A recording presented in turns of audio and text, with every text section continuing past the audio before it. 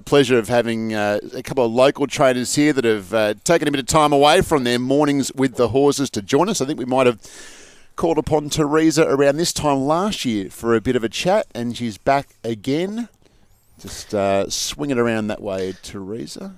It might have been the year before. We lost a year with COVID. We're trying to catch up, but it was it was last year. Last year. Yep. Did you have 2 winners last year or the year before? Yeah. So I had 2 winners last year, Divine Breath and the Guru, and the year before we won the last was Monagal. That's right. It's been a real good show-off day for you. It has.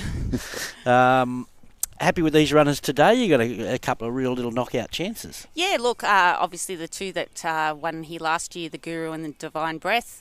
Brilliant to see the Guru bounce back to form at Canterbury last Friday night. This was the race we always sort of had in mind for him, this preparation. Coming off a nice confidence-boosting win. He races well here at Kembla. He gets a dry track, which he likes. Brock's in the saddle, who's got a phenomenal record on him. I think 5 rides for 3 city wins and 2 seconds.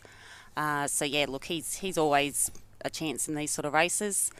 He's He's been a great stable horse, but he's been a bit of a giant killer in the past. I remember he beat Dewey one day. Yep. And I remember he ran third to Stockman one day. Yeah, no, when you go through his form, it reads quite impressive. But yeah, look, he's just and a fantastic bunch of owners in him that really enjoy the racing and get a big thrill out of him. And yeah, you would have seen him at Canterbury on Friday night. And if he hits the front at any stage today, you'll hear them.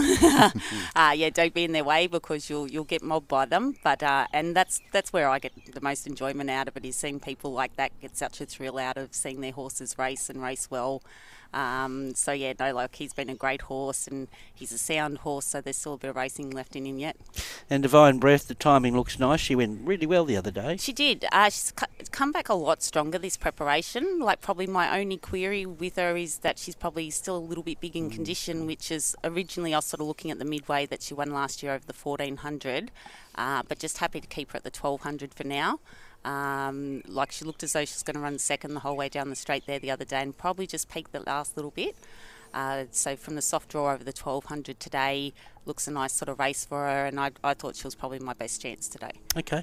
And Cracker in race 2, as she sets up okay, no weight, third up off a long spell. Yeah, look, she was one that she won those 3 in a row last preparation, and a couple of them on heavy tracks that she probably wasn't loving. And I thought a run there the other night at Canterbury was quite good. Canterbury's probably not the right track for her. She got back. They ran along pretty quick and had her off the bit, but she found the line nice. But if anything, probably found that track a little bit too firm. So we had that nice shower of rain here last weekend, and they put good irrigation on the track, so there should be some nice give in it. Big track will suit her. Even her first up run here was quite good. So, and I think she's looking for the 14 now. I think those midways are sort of quite even, open sort of races. So big field, we should get some genuine tempo, and if she gets some clear room, then she's capable of hitting the line strongly again. Sure. I suppose no better advertisement like last year is to train a winner on these days for a stable like yours to get those existing and new owners back in. Yeah. Oh, exactly. To have a race meeting like this on your home track, and we sort of don't have a stable full of city quality horses. So the fact that for the last couple of years we've actually been able to have runners on this day and be competitive and come home with winners has been fantastic. Last year we had the 3 runners for 2 winners, and Monagal run 4th. That was my first Metropolitan double, and to do it on your home track's just fantastic.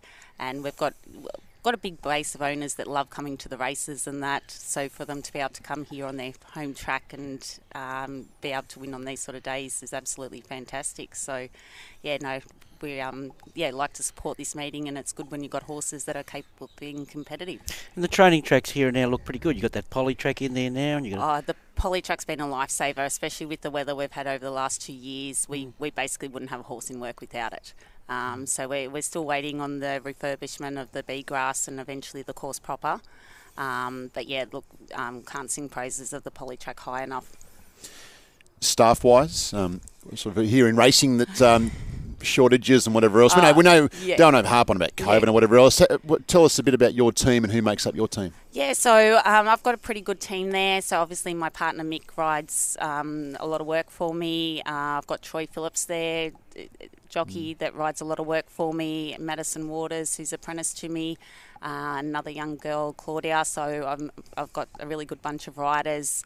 And I've got a good team there of ground staff, some that have been with me for years. Like Sarah does an absolutely fantastic job. She's been with me for quite a long time, and you know that everything's done right. And yeah, you sort of it's hard keeping that flow of ground staff coming through sometimes, and you sort of go through ebbs and flows with riders and that, but yeah, got a really good team of riders at the moment and a really good core base of ground staff.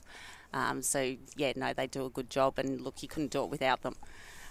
There's that much that goes into it, and the days that I'm going to the races and that, you can leave early and get home late and know that everything at home's done.